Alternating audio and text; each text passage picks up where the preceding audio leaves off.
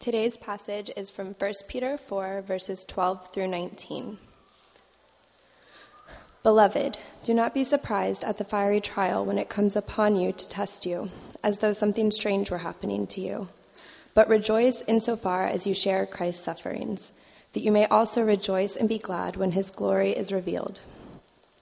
If you are insulted for the name of Christ, you are blessed, because the Spirit of glory and of God rests upon you. But let none of you suffer as a murderer, or a thief, or an evildoer, or as a meddler.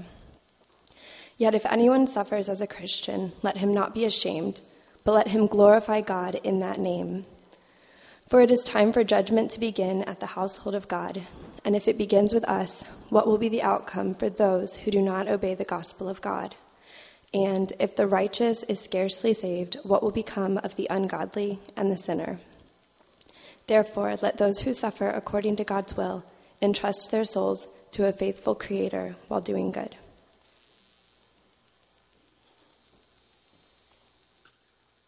All right. How is everybody?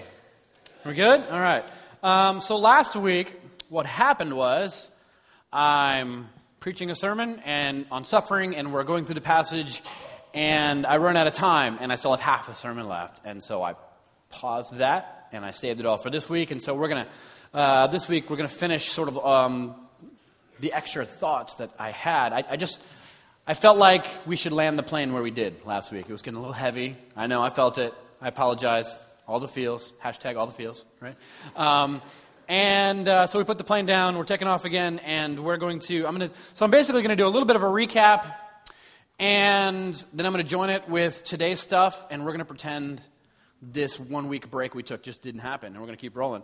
And so I'll open us up in a word of prayer, and we'll ask God for some knowledge and wisdom, and to just give us peace for a few minutes, shall we? Let's pray.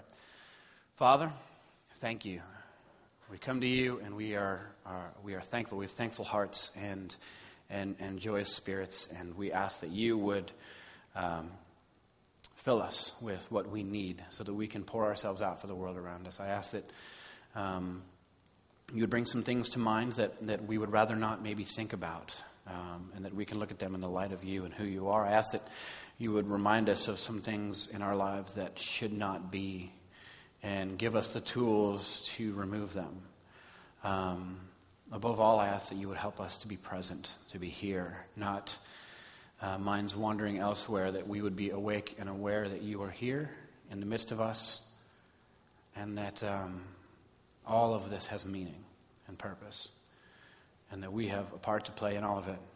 And the distractions of the week, the things that have kept us awake, that wake us up in the middle of the night and just won't let us go, I ask that you would remove them for a little while here so that we can be just people that are centered on you, so that this can become more of a regular practice, and that more and more of our days will be times where we are, like this morning, 100% focused on you and what you want of us and what you want us to do, and responding with praise. And that our lives would just turn into this. Thank you for guiding us, for leading us, for pulling us forward. We love you. In your name, amen. So a little recap. Last week we opened up sort of a talk about suffering. And we talked about how your suffering affects those around you, and how the suffering of others affects you when you are a witness to suffering, what it does to you. We talked about a very special quote here from Winston Churchill, very short. Death is the tuning fork of life. In the moments, in the days, in the weeks, and the months, maybe after we lose somebody that is special to us, we are actually thinking clearly. We are convinced in those times that the most important thing is family and God and spirituality and our and human beings.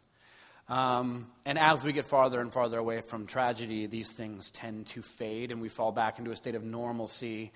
And so this is what death does. This is one of the roles that it plays in our life. It retunes us and allows us to once again be centered on what we should be focused on. Then we talked about trials, the words that the scriptures use for trials and suffering. And the words are interesting because they all sort of signify pain that must be gone through so that life can come. There's the word pruning in the scriptures, which is take a rose bush that's kind of beautiful and you kind of chop it all up. It looks like you're killing it, but you're actually making it healthy. And then you take metal, like a big chunk of silver, and you look at it and it's called silver and there's impurities in it and you don't know how many are there until you put it through the fire and then it melts and the impurities come to the surface. And you say, that's how impure this was. I had no idea. And you scrape it off. And so the idea is that when we go through trials, when things get difficult, when we are put over the fire, our impurities come to the surface. And we can see by our reactions, by our mindset in our suffering, we can see the parts of us that are not centered on Christ. And we can see maybe some malice or some deceit or some racism or some way of looking at the world that was not right. And when these things pop up, we see them, we locate them, and we scrape them off, repent, and we change and move forward. And the goal is that the metal will become more and more pure, that our lives will become more and more pure so that people can see the reflection of God upon us. And so this week, I'm going to skip verse 14. I'm going to come back to it. We're going to go right to verse 15 and sort of get this out of the way. It says, but let none of you suffer as a murderer or a thief or an evildoer or as a meddler.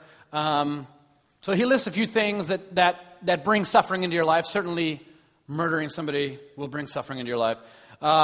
Certainly, stealing a bunch of stuff from people will bring some suffering into your life. You're probably going to get beat up. Being a general evildoer, just doing all this stuff. There's a really interesting word here for meddler. It's the word allotria episkopos. Everyone say, allotria episkopos. It means overlooker of other people's matters, a busybody. This is somebody who you might say is all up in your business. Really annoying. They're just trying to control everything. That's a good way to bring suffering into your life as well. So we all know people who have suffering going on in their life that they have obviously brought upon themselves. We all know people who just make bad decision after bad decision after bad decision, and then one day they wake up and they've just lost everything, and they are just in the worst possible place, socially, spiritually, financially, all of it. And then they cry out, injustice, I am not being treated the way I should be, and nobody is just all the ways they should be treating me as they are so-called Christians, and they're just not treating me a certain way. Peter's kind of saying, yeah, this is what happens. It is possible to bring suffering upon yourself. I would put it this way. Not all suffering is caused by sin. Not all suffering is caused by sin. But sin always leads to suffering. There are times when you are suffering and there's no fault of your own. I grew up in in Los Angeles at a very sort of conservative Baptist church. And once in a while I would hear this kind of hint of what people were saying, is that when you are suffering, that there's some sin in your life. And they would try to quote some scriptures to make this appropriate. And it's not. It's not true. It's just not true at all. There are all kinds of things that you cannot control, that are out of your ability to control, because there's other sin in the world, and there's pain in the world, there's death in this world, and it will affect you, and it will be there. And scriptures don't tell us why your suffering occurs. It tells us, it gives us a lot of tools, though, to walk through it. Sometimes, if you're prone to worry, I like to tell my children or people in my family sometimes that like to worry, I like to just kind of remind them, look, 90% of the things that you worry about won't happen. And the other 10%, there's nothing you can do to stop it. There's not, honestly, there is no way to rid pain and suffering from this world. That's not our job. That's God's job. And He tells us He will. But rest assured, when you are living a way that you should not be, when you are engaging in things that are not the will of God for your life at all, you absolutely will bring suffering into this world.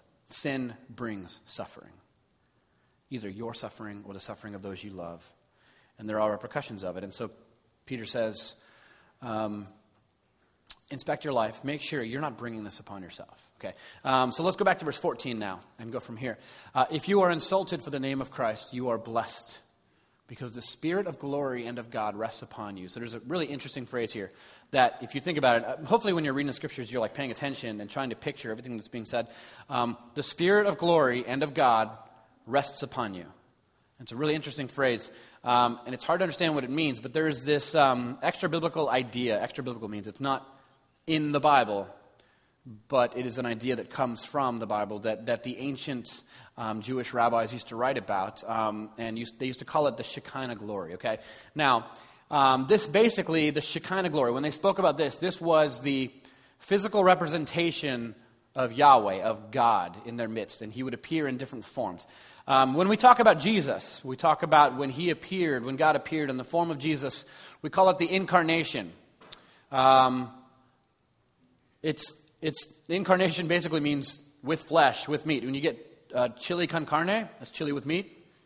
Incarnation, it's God in meat, in the flesh. And I think it's hilarious that we would call it that. But it's God in the flesh, and he was walking around with us. It's a physical representation of God. And so this is another representation of God. A lot of times it appears in the Old Testament. It is God would appear not in the flesh, but in the form of sort of luminous, like light, sometimes fire, sometimes cloud. But it was all kind of similar. It was just this terrifying kind of thing. When the Israelites were in the desert and God is leading them, he's leading them by pillar of cloud by day, pillar of fire by night. And it's a time of great trial and confusion, and he's leading them like this. There's a time where Moses goes up to the top of the mountain. The people kind of say, look, we're terrified of God. Don't let God appear to us. You go meet him. We are terrified, because when this would happen, it was this terrifying thing. So Moses met with God on top of the mountain, and it says there was cloud and lightning and fire. When the tabernacle was completed, it says that the presence of God, what the rabbis would call the Shekinah glory, filled the temple with smoke, and the priests just fled because it's terrifying. And so you see this a lot through scriptures. So whenever you see that physical representation, they would call it the Shekinah appeared of God. And so this is the same thing that appeared to Paul in the New Testament, knocked him on the ground and claimed him as one of God's. It's the same thing that's in the book of Acts. You read this. There's a man named Stephen who's part of the early church, and he's being stoned. And while he's being stoned, he's preaching the gospel, telling them about Jesus and the hope that he offers and the resurrection, and that God can fix this world, and only he can fix the problems and the struggles that we're in. Listen to his teachings. And while he's teaching the ways of Jesus, they pick up stones, and they're pelting him with stones, and they eventually kill him. But while he's dying, it says this, and gazing at him, all who sat in the council saw that his face was like the face of an angel. In other words, it glowed. There's parts in Scripture where they and in the Talmud, they would write about how when the priests would come out of the Holy of Holies and they would step out onto sort of the porch, if you will, of the tabernacle, and they would lead the people in song, their face would be glowing and their eyes would be closed because their face would be glowing. People actually say to this day, this is why we close our eyes when we pray, that it comes from all the way back there. And so this is an interesting way of talking that Peter is using. He says, if you are insulted for the name of Christ, you are blessed because the Spirit of glory and of God rests upon you. So what he's saying is, remember, the audience that he's writing to, I have to remind you every single time, this is really important to understand. This was written at a time when these Christians were about to be rounded up and killed. Rounded up and taken to the arena to be fed to wild dogs or lions. Some of them were rolled in pitch and lit on fire and put on stakes while they were alive to light Nero's garden parties. Some of them were crucified just all along the road for miles. Christians, they would go door to door. Are you a Christian? Yes, come with me. Round them up and kill them. And so this book was written knowing this was coming. He even starts off this passage, don't be surprised when the suffering comes upon you as if something strange were happening. You know exactly what's going to happen. Which, as I said last week, makes this book the ultimate guide to suffering. Because this book was written by sufferers. Most of the scriptures were written by people that were going through intense suffering. And so of all the books we like to read while we're going through suffering, why would we not pick up this one first? Written by people in suffering who had this joyous outlook on it. And so what Peter's saying here is, when you are going through suffering, the same God who appeared to Moses on the mountain when Moses didn't know what to do or where to take the people or where this was heading, the same God that led the people of Israel through the desert for 40 years, the same God that filled the temple when it was ready, when we created a space for him, that he was there, the same God that appeared on the face of Stephen when he was being stoned for doing nothing wrong. That same God, when you suffer, and you're not suffering because of your sin, and you're just suffering, and you're trying to understand God, and you're trying to follow God through it, he will shine upon you. He will be with you. He will join you. You will be in the long line of people who, when you suffer, God is there with you. Now, this was a very important thing for the early church to remember.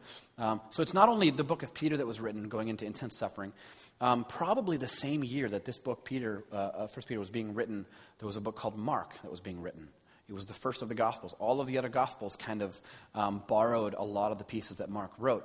But it was written between like 60 and 64 to an audience who, like I just said, was going into suffering, and they knew it was coming. So the early Christians used to read the book of Mark with the full understanding of the fact that Mark wrote a lot of things in there, a lot of stories about Jesus in there, purposely to help them understand how to walk through suffering. There is one passage in particular in Mark chapter 4 where it describes them on the Sea of Galilee, and the waves are crashing over the top of them, and they are terrified. And Jesus was there. He tells them, let's get in the boat. We're going to go to the other side, and we're going to preach. And so they get in the boat, and there's apparently a giant pillow in the front, and Jesus lays down on the pillow and goes to sleep and points them towards a storm. And they sail right into that storm. And they are terrified, and Jesus is just sleeping. And they're crying out, Jesus, wake up. Do you not care that we're all just the waves? Everything is going to destroy us. We are surrounded by danger, and we are terrified, and this is the end. And Jesus kind of wakes up, and he's actually a little agitated. I am too when I get woken up. But he's agitated, not that he got woken up. He's agitated that they still don't trust him. They still don't get it. And he wakes up, and he looks at them, and he's like, do you still not have faith? And he calms the ocean. He led them into that. And then he slept during it as if to show them, look, you can have peace. I'm here with you, and I'm not terrified. I know where this is heading. Two chapters later, this happens again. They get in a boat, and they're out. Jesus is on the shore, and there's so many hilarious things in these stories. They're out there, and the waves come again, and they're terrified. And it says, and Jesus came walking on the water. And it literally says he was going to pass on by. But they saw him, and he turned and went to see them. Like, just taking a walk, what? And they saw him, and they actually said, he's a ghost. They thought it was a ghost walking on the water, which there's a lot of sort of Jewish symbolism there, because in those days, the Jewish people were not seafarers. They always were inland people. They were terrified. They used to call the ocean the abyss. And they thought it was where the demons and Satan lived. And so they were terrified of the water. And so that's why they see Jesus. They're like, oh, a ghost. Oh, it's not. It's Jesus. Over here. And he turns and he comes. And they see him. And this thing that's overtaking them, the abyss, the evil, all around them, they're just terrified of what is coming upon them. And then here comes Jesus walking along the top of it. And they see him. And Peter, the author of this book about suffering, gets out of the boat and walks towards Jesus. And as long as he's keeping his focus on Jesus, he knows that Jesus knows exactly what he's doing. He knows where this is all headed, and he's in control. And then he takes his eyes off, and he starts looking at the problems, and they become very terrifying again. And he starts to sink, and Jesus says, hey, right here. You look at me. I am here to help you walk over the top of all of this that you think is going to destroy you. And so the early Christians would read the letter of Mark about what the story of Jesus is. And in this story, they would see how to walk through their own suffering. And each of the Gospels was sort of written in a way to help them. Okay, now that we're through suffering, now that we're at the other side, sort of what's our mission? And they would read the Gospels this way. So as Christians, we have this way to metabolize our experience. The scriptures are filled with ways, things that we can concentrate on and focus on to help us walk through very difficult times in life. There is in March 2014, there's the issue of the New Yorker. There's an article about a Los Angeles-based photographer named Rose Lynn Fisher. She was a photographer, she decided to use a microscope to photograph, maybe you read this, to photograph tears of different emotions. So she got hundreds of people and gathered their tears, I don't know how you do this, but whatever, through different kinds of emotions. And she would photograph these tears, and then she would zoom in and get a microscopic image of the sort of texture and the makeup of these tears. And the photographs are fascinating because each one has a completely different chemical makeup. Whatever makes you cry, whatever that emotion is, it releases something a little different. And when you look at these things, it's fascinating. Like, for instance, here's onions. When you're in the kitchen, you're chopping onions, you're just like, oh, chopping onions. And try to catch those, take a picture of them. There it is. It looks like how it feels.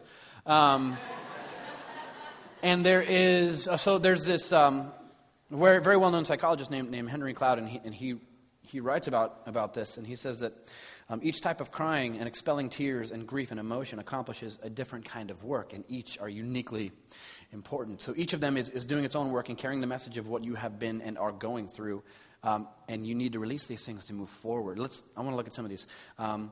Here is grief. Grief, this is those who have suffered. So maybe they've lost someone that they love, or it's something it's someone that was so important to them that they poured into. And so you will find these tears on the face of people who have no idea what to do with the experience that they have. It's just they've been handed something they have no idea what to do with, and there's no context for, so what do I do with this? This person who has always been here is gone. I had plans. I had life plans, and they're gone. And I have no idea what. Part of grief is the pain of the change, of a loss. It's not just a loss of a person. It's a loss of a future, of everything that you had in your brain. For the rest of your life, they will not be there. That's grief. Here's bondage. I love how these things kind of actually look like what they are. Kind of tied down, held back. Bondage, it's people yearning for liberation, for freedom. The kind of tears you'll see on the face of someone who is falsely imprisoned or addicted or in an abusive relationship that they just cannot break free of for whatever reason. Maybe because there's children, because they cannot make a living any other way. They don't know what to do, and they just want to be free, and they can't.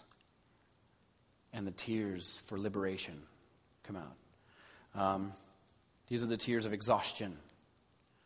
It's the people who have been striving and striving and striving and striving, and there's no rest, and it's not changing. It's not getting any better.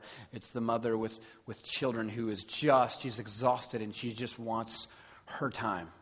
And this isn't going to end for 18 years, and you're just tired.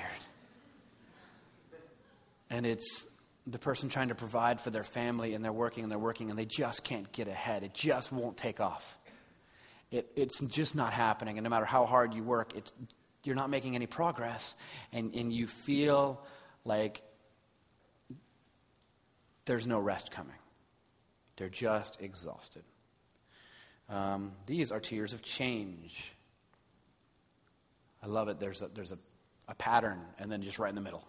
Just something you don't know how to make sense of it. That's what change is. You've just been suddenly given something. I don't know what to do with this. It's the feeling that I hope what I'm receiving is better than what I had, but I don't know, and I'm terrified because I was comfortable. It's the thought that the best times are behind you, and from here out, it's different. It's not as good. It's not the same. It's what follows grief. It's one of the things that makes grief so difficult. Now, these are all of these types of tears and outpouring are very important because they all accomplish something different. And to me, I think the most important aspect of all of this is that they happen in a visible place. I am a crier at funerals. I have a really hard time. And because I don't typically have a lot of empathy until I get in a situation where I'm witnessing somebody who's lost somebody. And then it all just kind of kicks in. I'm like, what is this? What is all these feelings? And I'm a crier, and I wish I wasn't, because it's not a good thing for the person that's been asked to lead the funeral to just not be able to handle it. And so it's very, very difficult. But I think one of the biggest problems is that tears come from your eyes, on your face. Why can't they come from your feet or your armpits? They'd just be a lot easier. Nobody would know. I could be stoic. But then they go back here and they make you sniffle. It's just bad. Tears are visible. And it's just, why are they visible? They have to be. This is a way God designed us, that suffering should be seen. When you suffer alone, it is one of the most painful, damaging things. It takes something that is already painful and makes it far worse. One of the biggest things about justice, about witnessing the injustices in this world, is the victim has to know that people see it. This is what sort of #slacktivism is all about. I know people hate all over it, but look, it's just a statement of, I see it, okay? If this is you, if you're going through this pain, I see your pain. You're not alone. There are those of us out here, even though we don't know how to fix it, other than to retweet something. I don't know how to fix it, but I see it. That's actually really important. When Job was suffering from the loss of everything in his life, what did his friends do? They came and they sat. They were present. They were there. Sometimes being a witness to suffering is one of the most important roles you can play, and to let them know, hey, I see grief on your face. I see it coming out of it. Can I sit with you? If you want to talk about it, we can. But oftentimes, just to be the presence of God there with them is one of the most important things.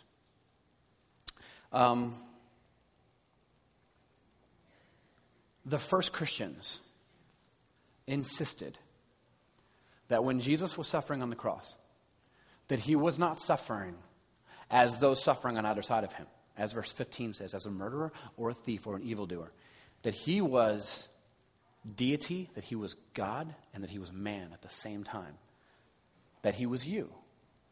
That he was sweaty and thirsty and bleeding and naked and embarrassed and in pain and screaming out. All of it.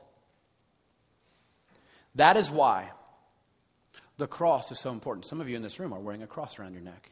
For thousands of years, people have been wearing crosses around their neck. Why? Because there was a God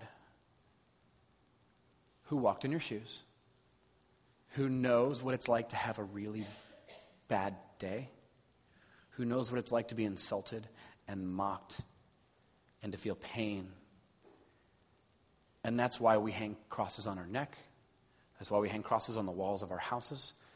That is why we put a cross over our beloved dead. It is a statement that there is a God who sees your suffering and has been there, and he knows. The cross is very important to us as followers of Jesus. It is unique in all of religion. A God who became familiar with everything that you have been through. He knows what it's like to be lonely. There was a time when he was in his depth of his suffering where he cried out, "My God, why have you forsaken me?" All alone, at the depths of his suffering. He knows what it's like when nobody knows that you're suffering. So for the girl who nobody knows that what she's going through, and so she cuts herself as a way of relieving her own pain. You have to know that there is a God who was alone in his own suffering. He understands what you're going through. For the first person who has suffered loss, for the person who has been exhausted, for the person who just feels like he's not making any progress with the people around him, Jesus knows exactly what you're talking about. He knows exactly what you're going through. And that he is right next to you, screaming out. And that is really important. It's not just a God who became familiar with your suffering. It's that he came with you, stretched out his arms, and screamed for injustice like you, which is why Christians have a very important part to play in this world. When people are suffering, when things are happening that are not just, Christians should be there, not sitting back from afar, mocking them and saying it's because of their sin. We should join them in it.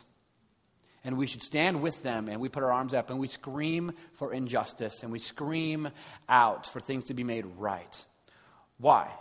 Why should we not stand there and say, well, it's because of their own sins, the things that they've done, that's the reason that... Because when you were in your own sin, and you were suffering because of the repercussions of your own sin, Jesus saw you, and he came and stood next to you, and put his arms out, and screamed beside you for justice, for reconciliation, for things to be made right. And you, being the body of Jesus, when you see it, it is your job to go, to stand with them, and to scream. Very important. Always has been, but for some reason, lately it is not so. And I don't understand what we're missing about the gospel. Look at 1 Peter chapter 4, verse 19. Therefore, let those who suffer according to God's will entrust their souls to a faithful Creator while doing good. Entrust your souls to a faithful Creator while doing good. Now, we have sort of entered into a time in this sort of postmodern world, if you will, that the shift has moved. I had like 6 different people send me this sort of, I think it was like a graphic, like a little cartoon last week that explains exactly what's happening. And I already thought that. I agree with this. That it was socially advantageous for the last 50 years for people to identify with Christianity. To say, I'm a Christian, and to identify as a Christian. So lately this Pew poll came out that basically said that Christianity has shrunk dramatically. And I would beg to differ. What has happened is, and those of us who have watched this shift know exactly what's going on, it has become no longer socially advantageous for you to call yourself a Christian. It is now socially advantageous for you to call yourself an atheist. And honestly, we've done this to ourselves. We have. But it's now socially advantageous to not be a Christian.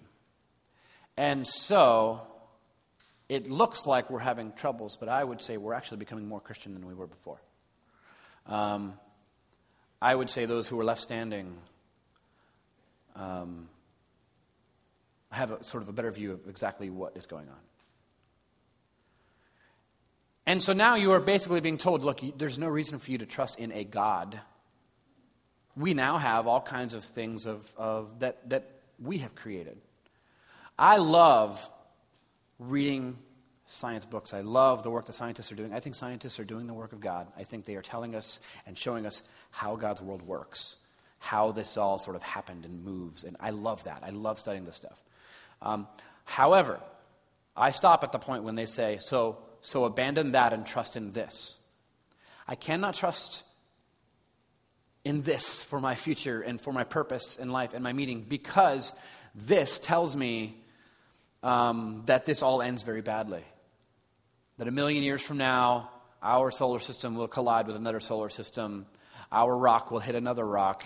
And eventually there will be no one in existence to tell the tale of what happened here. There will be no one. All of the good you are doing, all of the bad you have done, all of the injustice that you're screaming about, all of the ways you're trying to clean up the world, doesn't matter at all, because in the end it will all be wiped clean and there will be no one to tell the tale of what you did here. And I do not believe that. And so Peter says, you should entrust your souls to a faithful Creator. There is no one in this world that I can really put my faith in and what they say, because, again, we're all going to end up in the dirt with a cross over our bodies. Myself, you, everyone here, everyone I love. And so I cannot put my faith in you. I will put my faith in the Creator, in God.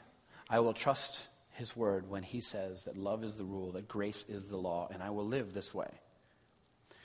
because he's the creator. I can't trust in created things. Timothy Keller, pastor in Manhattan, he has a great quote. It's always been one of my favorites. And he says this: "You're on a little ball of rock called Earth, and you're spinning through space at 1,000,000 miles an hour, and even if it doesn't run into anything, someday a little trap door called death is going to open up underneath every one of us.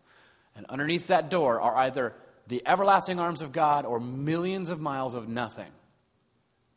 Do you think your bank account is going to help you? Your PhD, your supermodel wife?